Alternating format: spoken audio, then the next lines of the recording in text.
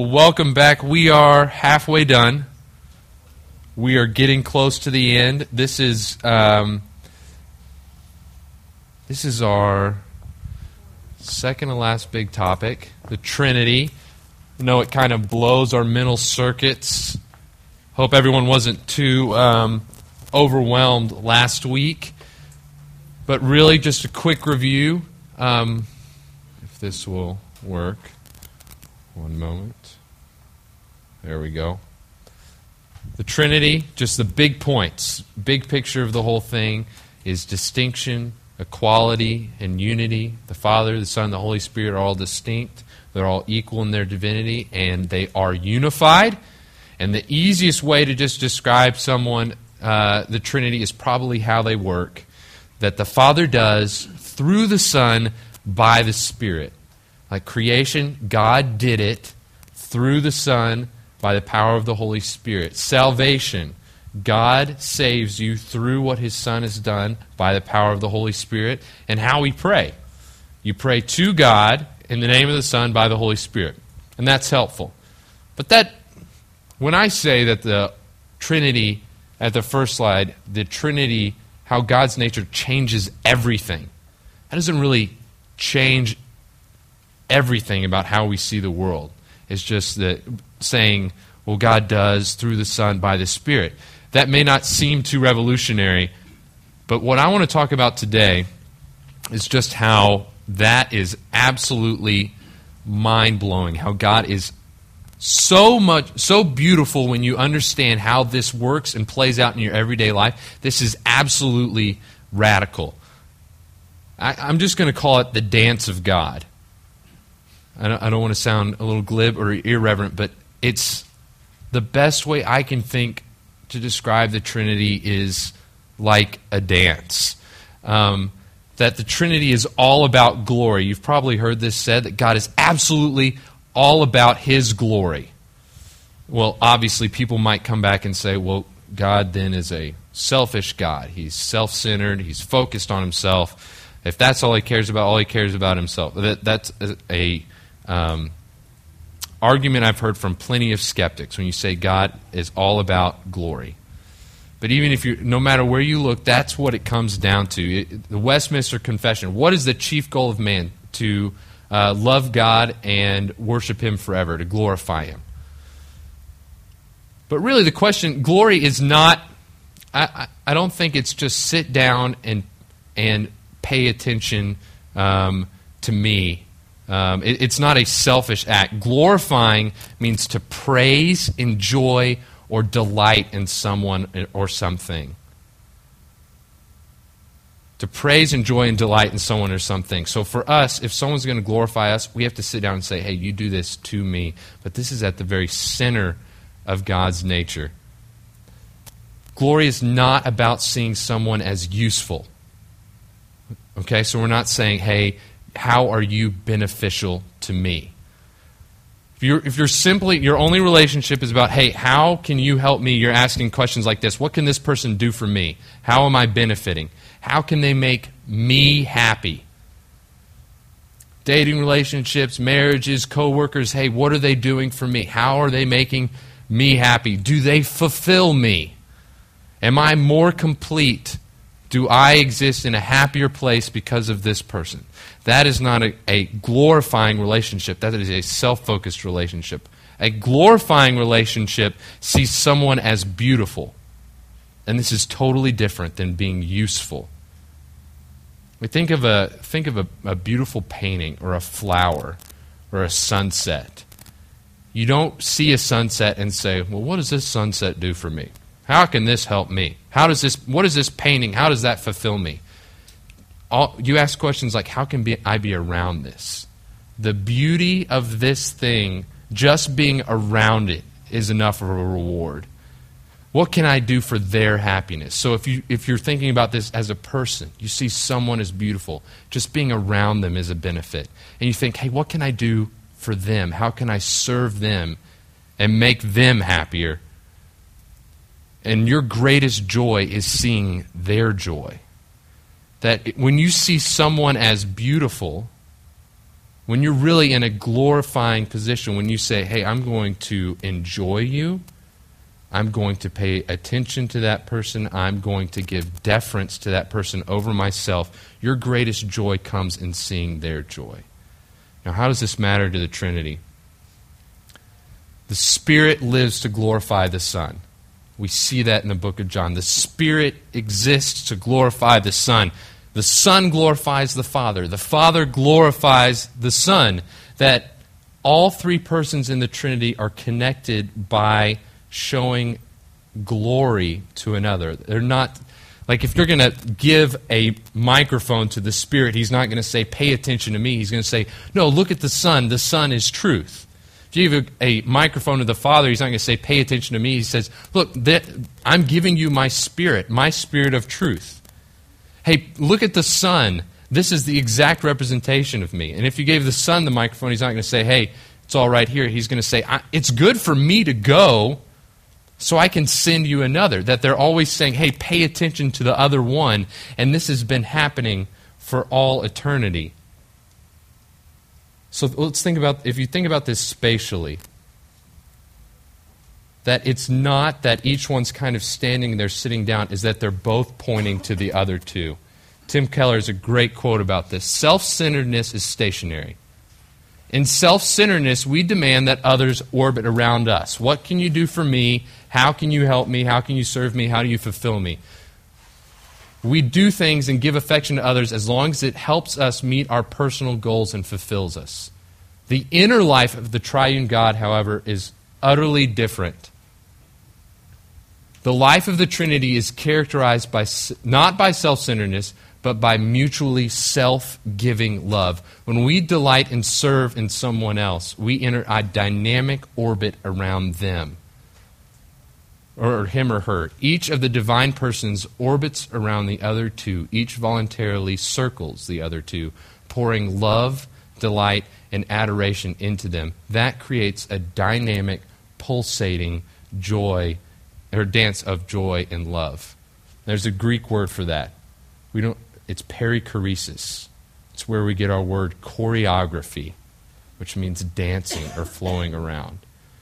So if you want to try to visualize this, three people trying to orbit around two people constantly. It's this dynamic, pulsating, active love. Dietrich Bonhoeffer kind of says something similar. In Christianity, God is not an impersonal thing, nor a static thing, but a dynamic, pulsating activity, a life, a drama, almost, if you won't think me irreverent, a kind of dance. This three-personal life is the great fountain of energy and beauty spurting up at the very center of reality. That a couple weeks ago I said Christianity is not true, little t, it's not a truth, it is the truth, that it defines the very contours of reality. At the center of reality is a God who exists in giving self-giving love away. And it is dynamic, and it is alive, and it is active. Therefore, God is, 1 John 4:8, God is love. Think about that. The entire Trinity exists to show love to the other parts of the Trinity. So God is the ultimate love. He is the truest love that exists. Self-giving love. God is the truest love that exists. So here's a big question. God is the truest love. He doesn't need anything. He's in perfect relationship with the other members of the Trinity. So why did He create anything? That's a big question. God doesn't need anything. He's perfect. He's got others He's giving Himself away in the truest form of love. He doesn't need anything else. So why create? Why did God make anything? I'll give you 2 hints and then I'll let you talk about it a little bit at your table. It was not to get love. Because the Trinity exists as a loving relationship. He didn't create because He needed love. And He wasn't random. And it wasn't impersonal. It didn't just randomly happen. So for about 2 or 3 minutes, why do you think God created? If you have a Bible verse that helps you out with that, that's even better. So, big question. Why did God even create anything? If it's tricky, think back to glory. How does glory relate to it? All right, does anyone think they have a good answer or something they're willing to share?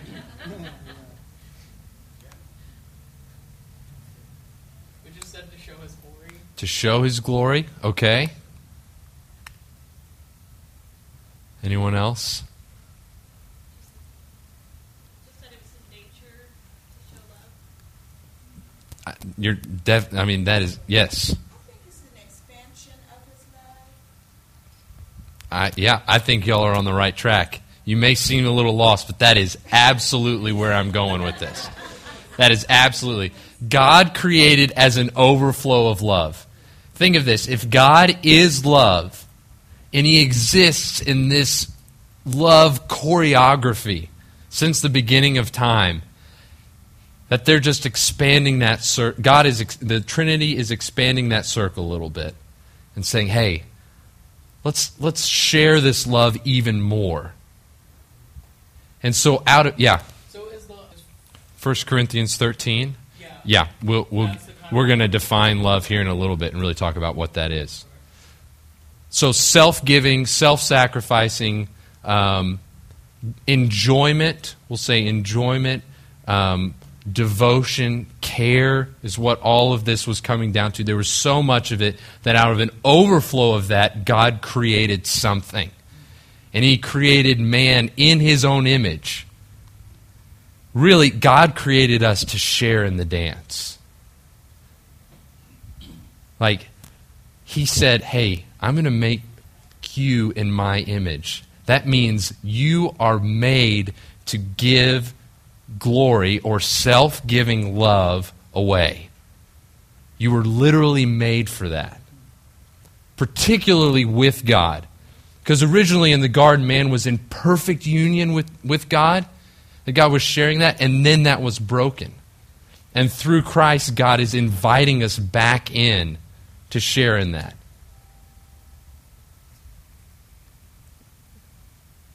Here's a good verse for that. John 17:20 through 23. This is Jesus praying for His disciples. My prayer is not for them alone. I pray also for those who will believe in me through the disciples' message, that all of them may be one, Father, just as you are in me and I am in you. So He says, hey, I want everyone who hears this message to be one with God, just like I am one with God, is what Jesus is saying. I want you to share with this dance of self-giving love. May they also be in us so that the world may believe that you have sent me. I have given them glory that you gave me, that they may be one as we are one. Think about that. Jesus said, I have given them glory, which means that for a moment, when Jesus says, hey, I'm doing this, God is saying, in Christ, hey, I'm going to circle around you for a minute. I'm going to show my love to you by giving my glory to you, by caring about you and saying, hey, not my will, but God's will be done. I'm going to give everything so that I can be in union with you. That God's ultimate self-giving love occurred through Christ to us so that we could share with all of that love in God. That we could be invited into this dance. I've given them the glory that you gave me, that they may be one as we are one. I in them and you in me, so that they may be brought into complete unity. Then the world will know that you sent me and have loved them even as you have loved me. It's even saying that your greatest evangelical tool is being one with God. That once you are one with God, then the world will know who God is. You are most fully alive when you are one with God. When you are giving Him glory. When you are enjoying Him, showing Him deference, saying, hey, not me, but Him, and giving your life for Him. You're most fully alive when glorifying, dancing around, orbiting your Creator, however you want to say that. That you've lost your own self-centeredness where everything is going around you and you're trying to figure out how the world is all about you, but you're saying, it's not about me, it's about God, so I'm just going to lose myself in this choreography. Thank you, man. Mark 8:35 is great for this. For whoever wants to save their life will lose it, but whoever loses their life for me and for the gospel will save it. You see what he's saying? He's saying, hey, you got to get out of yourself. That our ultimate inclination, if we're trying to figure out, hey, who we are, how am I going to be fulfilled, I stop and I try to figure out how everything's about me.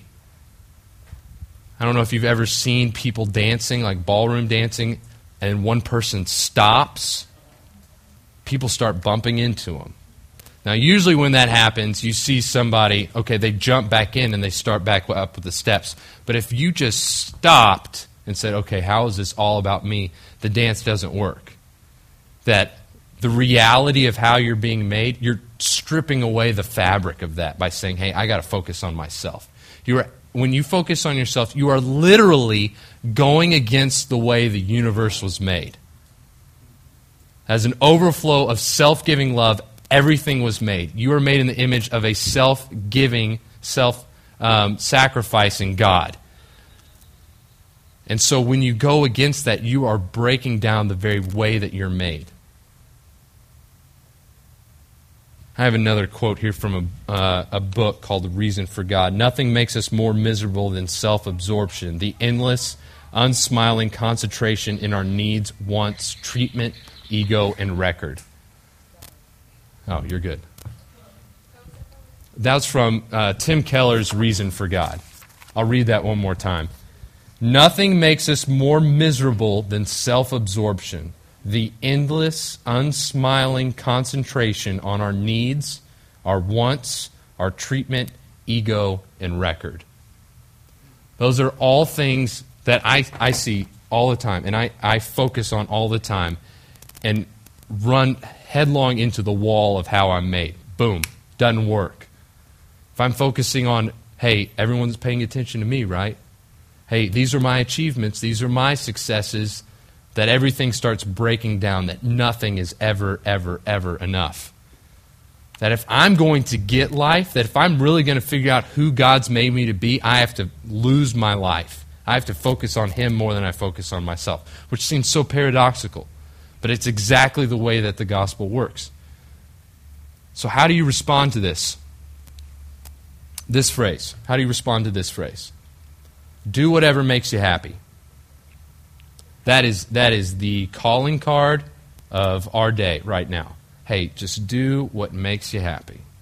Does it make you happy? Well, keep doing it. Does it make you feel good? Well, keep going. I think that's the number one argument I hear for same-sex marriage is, well, don't you just want them to be happy? Just let them be happy and get married. So with your groups, how do you respond to this now? If someone says, well, just do whatever makes you happy, how is the way that the Trinity has made the world, how does that inform how you respond to this answer? I'll give you all about 3 or 4 minutes to discuss this. How does the nature of the Trinity help you understand when people say, hey, just do what makes you happy? If you have a desire, fulfill it. All right, start wrapping up. I'm right there with you. I hear you. It is.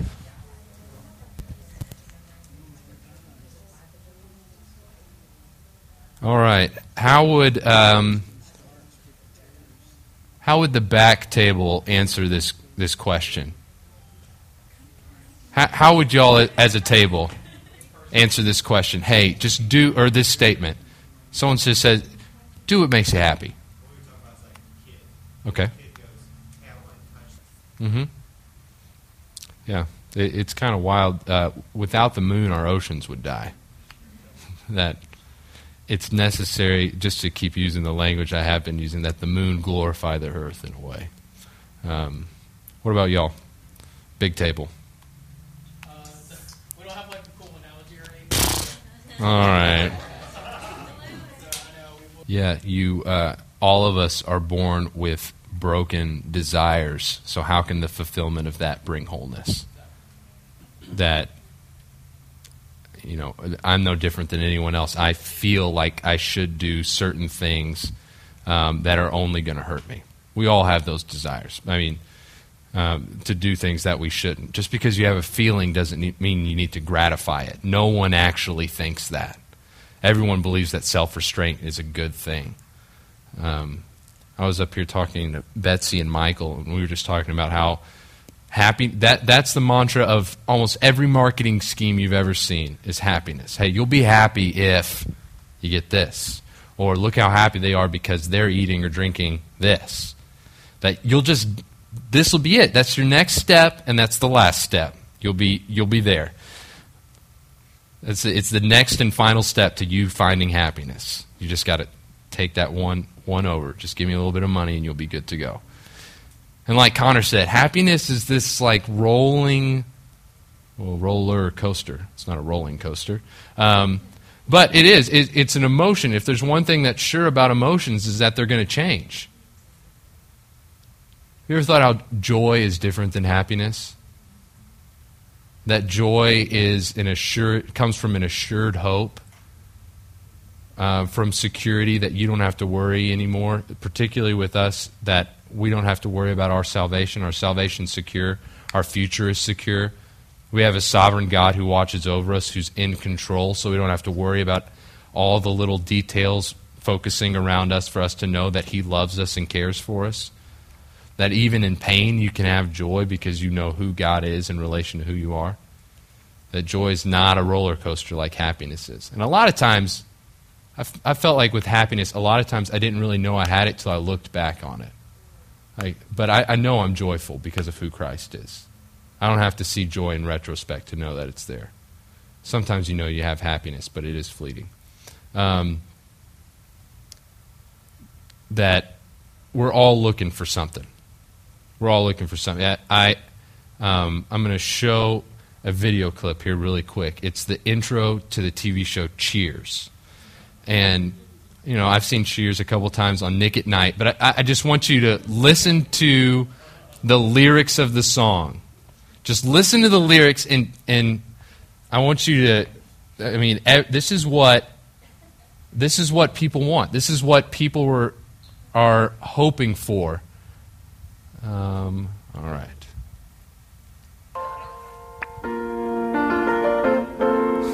Making your way in the world today takes everything you've got. Taking a break from all your worries sure would help a lot.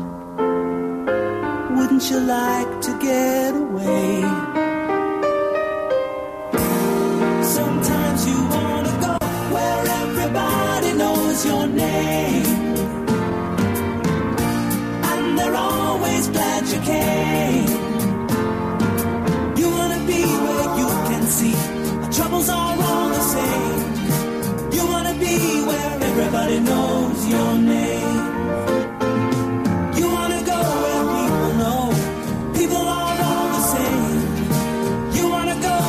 Everybody knows your name.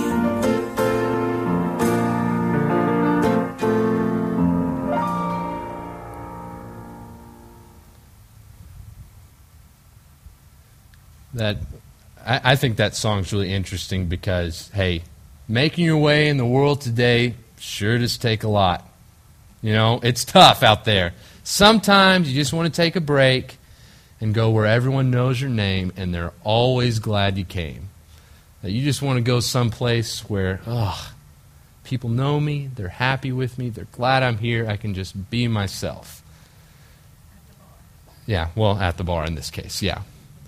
I'm going to say that because of the Trinity, because of our understanding of who God is, that we necessarily have to have some place where we go and people know our name. We have to be in relationship. We can't do it alone. And that the church should be the best place for that to happen. The most ideal place for you to find an ideal community where you are together, glorifying God and serving one another.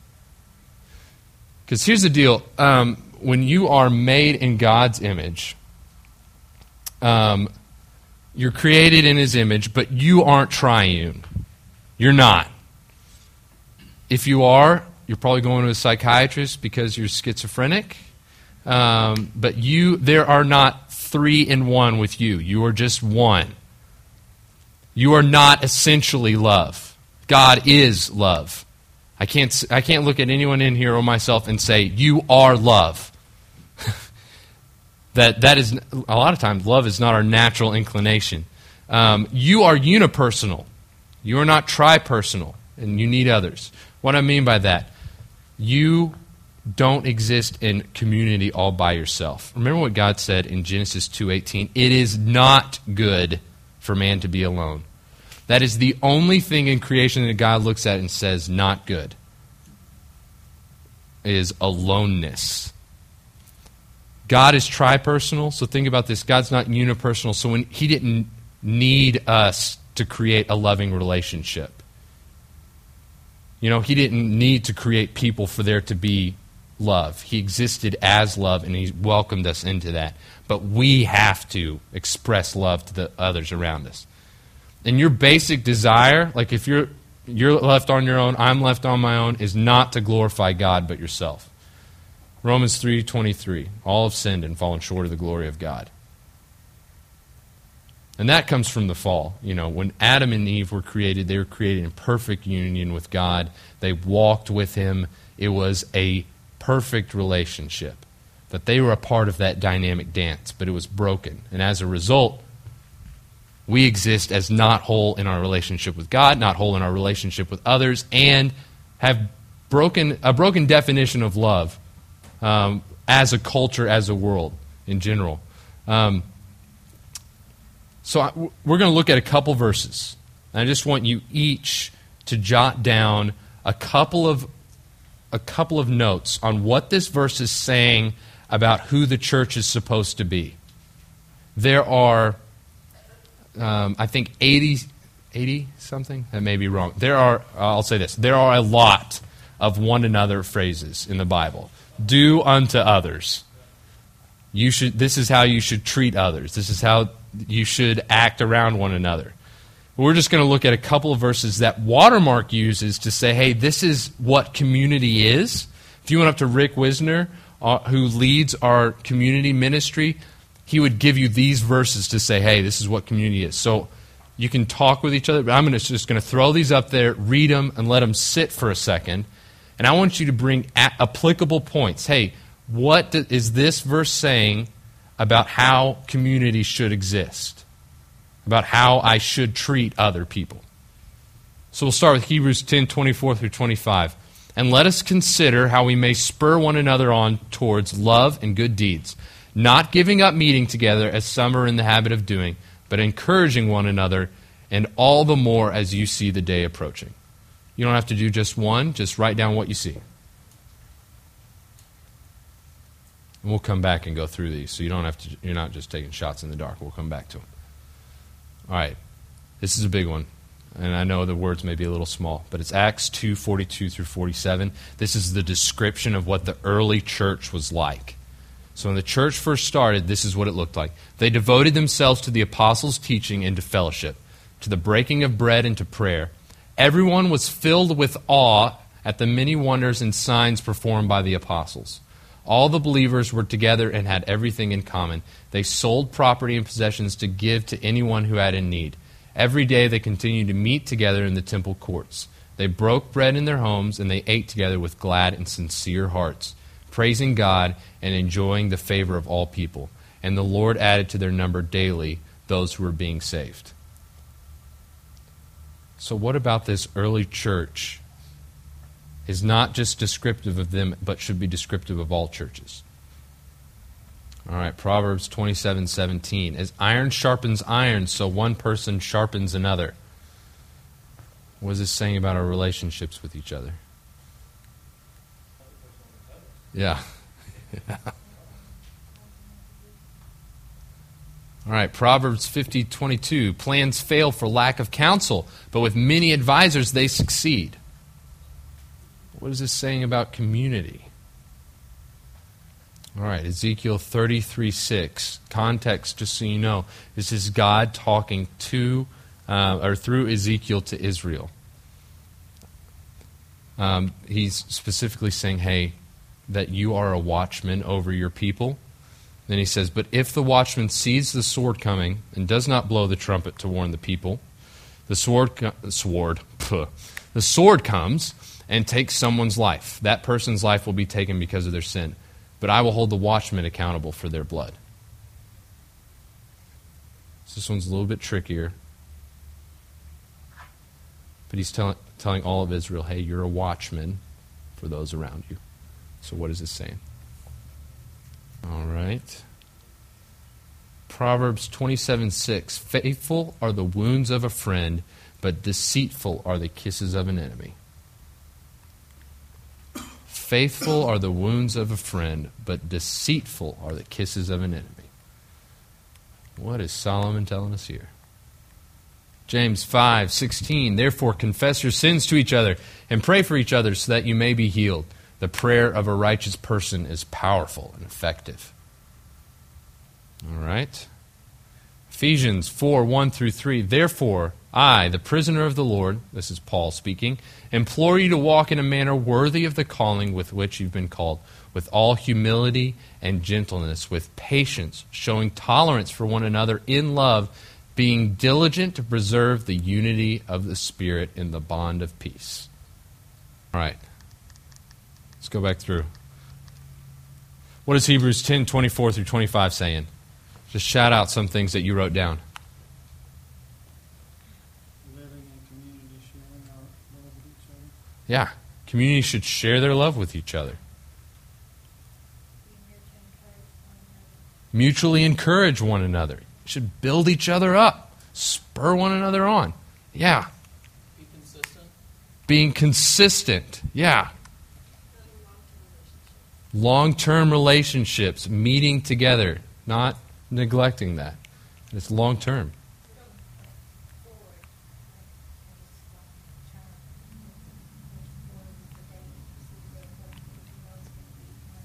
Yeah, ongoing. You're looking forward to a day, so it's purposeful. There's a purpose behind it. Anything else? Don't give up on each other. That's a good one. We'll see that again here in a second. But encouraging one another, showing love to one another, being purposeful, coming together, building long-term relationships. Acts 2:42-47. There's a whole bunch here. Let's just take a couple. Yeah. Learning. Sacrificially taking care of each other. Absolutely. Sharing love. Meeting together to worship. Evangelizing, reaching out together. Michael, what did you say? Sharing life together. Sharing whatever's going on. Their food, their possessions that they're giving away to each other. That's great. Proverbs 27:17. Challenging each other. Absolutely. Think about iron sharpening iron. There's sparks. That's not a gentle process. It is a challenge. Determined, yes. This is a determined challenge that your relationships sharpen each other and make you better. Proverbs 15:22, plans fail for lack of counsel, but with many advisors they succeed. There's wisdom in community. Yeah. Ideas sound great in your own head. A lot of times until you say them to somebody and they say, well, hold on. Or you say an idea which you think is thought out, but someone sees it in a little different angle and they help you think through it better. Getting more people around you. There's wisdom in community. Ezekiel 33:6. Okay, so this one's a little bit trickier. I love Ezekiel. I think it's great. We don't call others to Christ, we'll be judged for it. Right. That we are the watchmen for each other. That we're looking out for each other. That you see danger, something coming. There's sin in someone's life, and you see that end result. You're called to lovingly come along beside them and tell them, hey, there's danger here. You're not called to drag them out of the way, because it says, look, earlier it says, if a person hears the watchman and they do not heed, their blood is on their own hands. But hey, we're called to step out and tell each other where there's danger. We look out for each other. There's accountability in community. Proverbs 27:6, faithful are the wounds of a friend, but deceitful are the kisses of an enemy. I have that because a friend will tell you the truth even if it hurts. Exactly.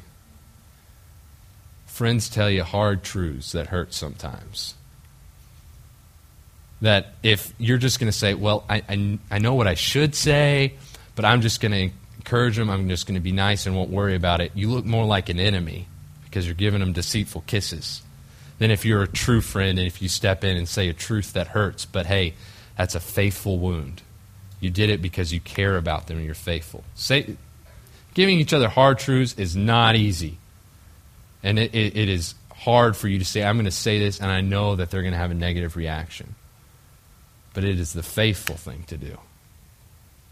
James 5:16, confess your sins to each other and pray for each other so that you may be healed. The prayer of a righteous person is powerful and effective. What did y'all get from that? Bring your sins to the light. Bring your sins to light. Yeah. Proverbs says that blessed is the man who brings his sin to the light. Oh. And there's encouragement there too. Yeah. Now when someone confesses their sin, if I was going to go to my community group and confess my sin, my initial fear is A, they won't understand, B, they're going to look at me differently, and they're going to think negatively about me, C, they're not going to trust me anymore, they're going to kick me out, and I can just keep going down the line, all these negative ideas that I have that are going to be happening. But this says, confess your sins to each other and pray for each other. That is a faithful encouragement that I'm locking arms with whoever I'm confessing my sins with. These are people that love me and care about me enough that they can come alongside me and say, hey, I'm going to encourage you. I'm going to keep you accountable. I'm going to pray for you every day. I know this is where you are, but as iron sharpens iron, hey, we're going to keep running. And how much does that glorify God when you say, hey, I know who this person was, but now I can say that God has brought them here. This is this person's life journey in faith. That they were stuck in this sin, but because of what God has done, they are now free from that. And I somehow shared in that. Right. There's healing there from our sin. Yeah. Okay, this one's another full one. Ephesians 4:1-3. Walk in a manner worthy of your calling, which you have been called, with all humility and gentleness, patience, showing tolerance. What do we get from that? Ma'am? Be about the Father's business. Absolutely. Patiently live in peace with your spiritual family. Living in patience and peace with your spiritual family. That phrase, being diligent to preserve the unity. Is that hard? Conflict is not sin, but as long as there is sin in the world, we will have conflict. That it takes diligence to preserve unity. And we will have arguments, but in humility and gentleness, with patience, showing tolerance for one another in love, those pieces, humility, gentleness, patience, tolerance, and love, if you come to someone that you're in conflict with, that there's broken unity with those four characteristics, it will be difficult to not find some sort of resolution. Because you are ultimately saying in patience, hey, I'm not worried about myself, I'm going to bear with you. In humility, I'm not worried about what's happening to me, I'm coming to you because I care for you. In tolerance and love, that you're not judging them, you're saying, I'm coming to you because I love you and I care for you. When I say judging, I don't mean calling out wrongdoing. A judge doesn't call out wrongdoing. A judge lays down some sort of consequence. That a judge hears both cases, but they ultimately say, hey, you are guilty and this is what's going to happen to you. So when I say don't judge, I mean that you're not saying, it's not up to us to say, hey, you're going to hell or you're going to heaven. You say, look, God loves you. I love this. This is a Toddism. Todd Wagner, our pastor. God loves you just the way you are, but he loves you enough not to keep you where you are. And he's going to keep you going. He loves you just the way you are, but he loves you so much he's not going to keep you where you are. Community is a big part of that. So bringing it all together, hey, this is what our doctrinal statement says. That we, the church in general, not just Watermark, but churches, are a caring family that values informality. Hey, we don't have to have a specific time to get together. Spontaneity, let's go have fun. Freedom of expression, humor, fun, commitment, and loyalty. In our pursuit of holiness, we will acknowledge our imperfection and provide an environment in which people are free to risk, fail, and find grace and encouragement in the time of need. I want to be a part of that group. Hey, if that's real, I want to be a part of that. That's what I want to be. That's what I want to be about. And think about it. If we're made in the image of a loving, triune God who is always giving himself away to create a perfect community, first in himself, and then it overflows and into creation, it's broken, and he goes the ultimate distance to bring back that unity, the church should be the best place for people to find community. It should be the most life-giving community in the world because we are in union with God, the very fountain and spring of love. The church should be the best place to go to find people, not the bar, not Cheers, right? I have another video I'm going to show real quick. It's called Me Church. And I think a lot of times you read that doctrinal statement, you read that and you're just like, man, I want to do that. I want that group of people around me that are diverse but all care about each other and love one another and are committed to other people more than they're committed to themselves. I want that. But this video, this is it's supposed to be a humorous video, but this often is what churches are like and how we act when we come into churches.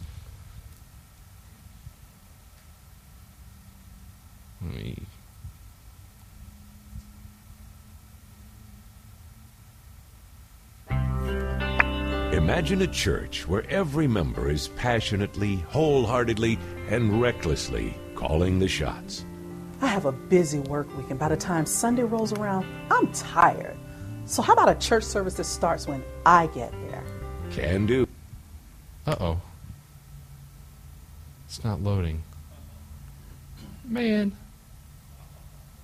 When you arrive, we begin. This guy, he plays by his own rules. We want to find a church where if he starts screaming, we're not the bad guys, right? Come here. Say no more. If your baby's screaming, you stay seated. The others around you can leave. You know, financially, Sherry and I don't give a lot to the church, but we'd sure like to know who does. All right, if you join now, you'll know what every person gives in detail. When I'm in the church service, can my car get a buff and a wax? Not just that, but an oil change and a tune-up.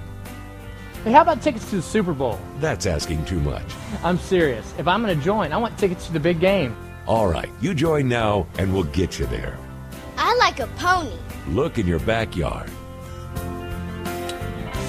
Me Church, where it's all about you.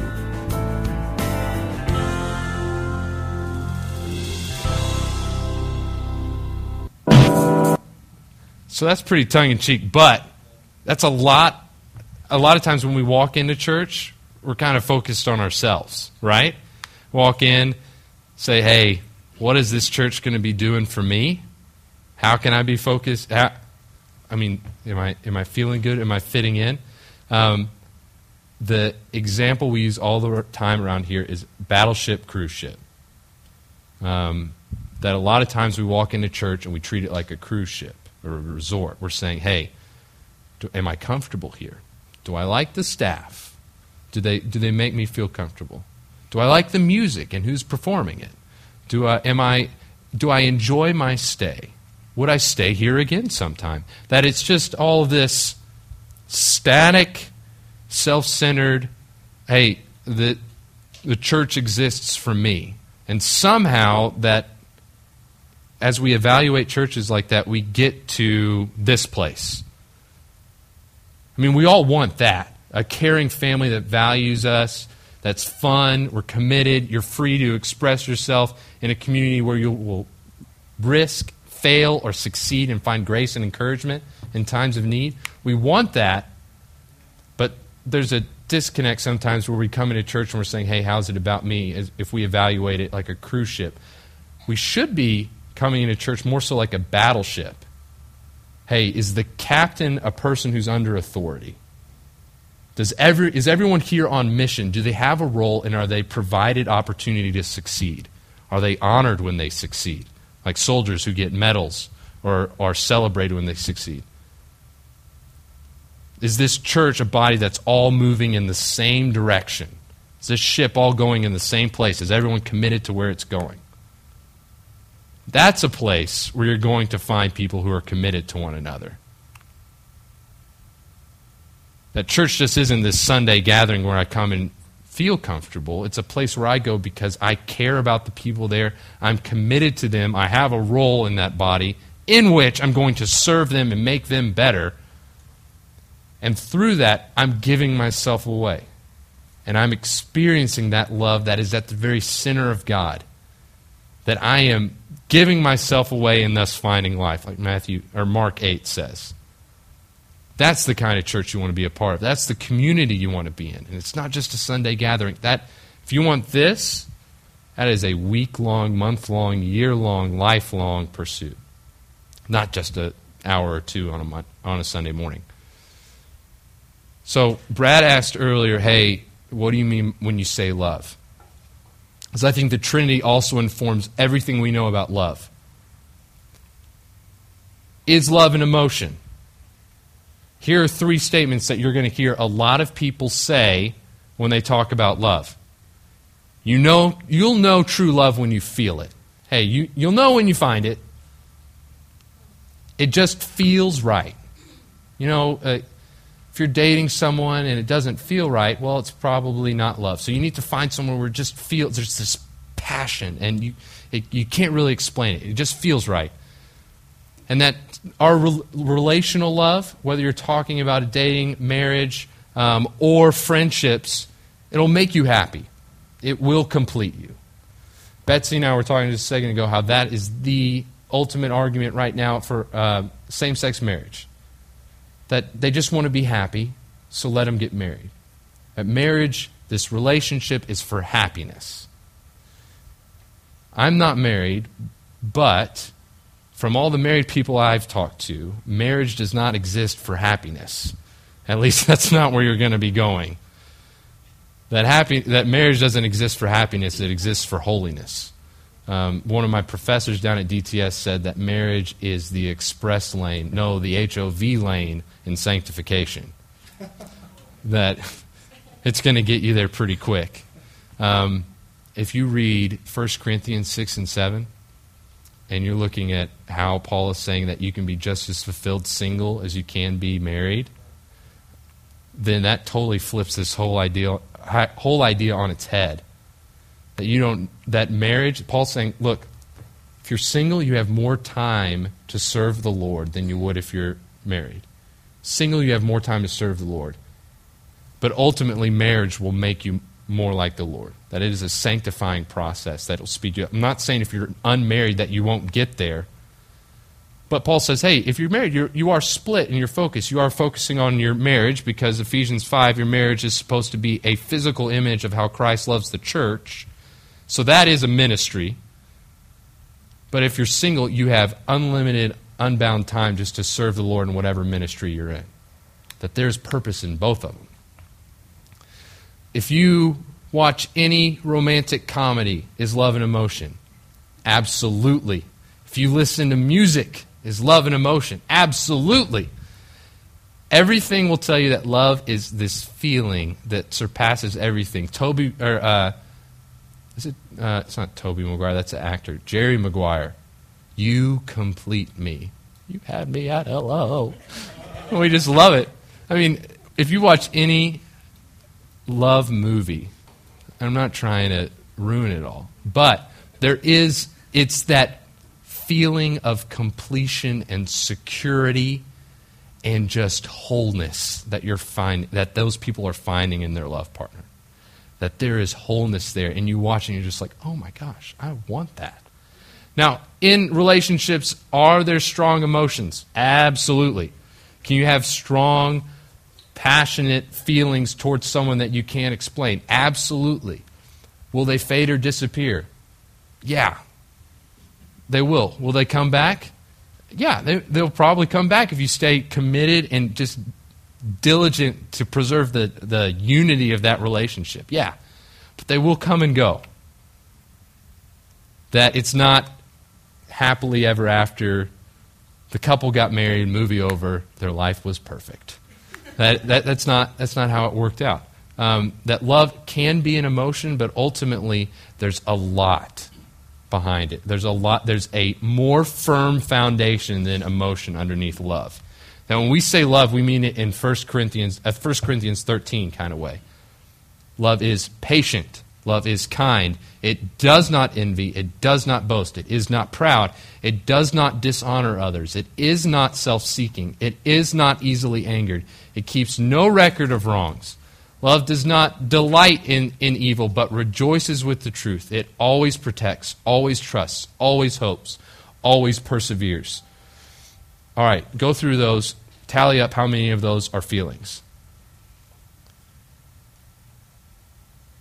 Now, oftentimes feelings can drive and emotions can drive us to these actions. There is a place for emotions, but it's not the foundation of love. That it's a addition, that it works alongside love to drive us to good actions. But emotion can also lead to some negative actions. That every one of these, love is more of a verb than it is a feeling. That old DC Talk song, love is a verb. That these are all action verbs too. That you're doing something. You're being patient, you're being kind. And every single one of these, there's not one of these that you can pick out that does not require you to sacrifice something about yourself. That every one of these actions, not being envious, always protecting, always trusting, always hoping, always persevering, never envying, never boasting, never proud, you are going to have to give up a lot of yourself to love. But that is exactly the way that God created us. That is exactly the way that our universe is created. Think about it. Even in your own bodies. The way that atoms work. That there's a nucleus, but there's different things revolving around it. That there's all these different parts that come together to work in an atom that make up cells. Cells don't exist for themselves. They create something bigger than themselves, a body. And even if you think about childbearing, how a man and a woman come together, both give something to create something new, that there's, in parenting, and how much self-sacrifice there is in bringing in new life, that when you realize that God made the world a triune, self-giving, self-sacrificing in love, God made the universe, you realize how everything works together that way. All ecosystems work together. They give something about themselves to serve the rest. That ultimately, at the end of all things, when the new Jerusalem, new heaven and new earth come about, that heaven comes down onto earth, and Jesus says, "Behold, I make all things new." And that the phrase "glory to God" is absolutely tied with peace on earth. That all people come together and have peace because they are practicing this, which is self-sacrificing. Ultimately, all coming together to give glory to God, but living in peace in a community. That is big. Love as an emotion will not do that. It will seek what is best for the self. Hey, this feels good to me. How can I make it feel better? How can I keep this feeling going? What can you do for me so I can keep this feeling going? That's not love. This is love, and it requires a lot. Love is a dangerous commitment. Tweet that. Love is a dangerous commitment. You're going to get hurt when you love somebody. If you love a friend, they will hurt you. If you love a spouse, they will hurt you. If you love a child, they will hurt you. Like that it's just going to happen. But it is a commitment you're making. Say, despite the pain that you've caused me, I'm going to continue to love you. Isn't that what God did? Despite us, despite humans walking away from God and sinning, despite that, Christ comes to us. Oh, man. Okay, I need to slow down. Love is focused on self-sacrifice. Oh, man, that is a dangerous thing. C.S. Lewis wrote this quote in his book, The Four Loves, which is a great little book. He's thick. Not physically, but when he writes, you really have to go piece by piece. And he's writing here about, hey, love is dangerous. To love at all is to be vulnerable. Love anything, and your heart will certainly be wrung and possibly broken. If you want to make sure of keeping it intact, you must give your heart to no one, not even to an animal.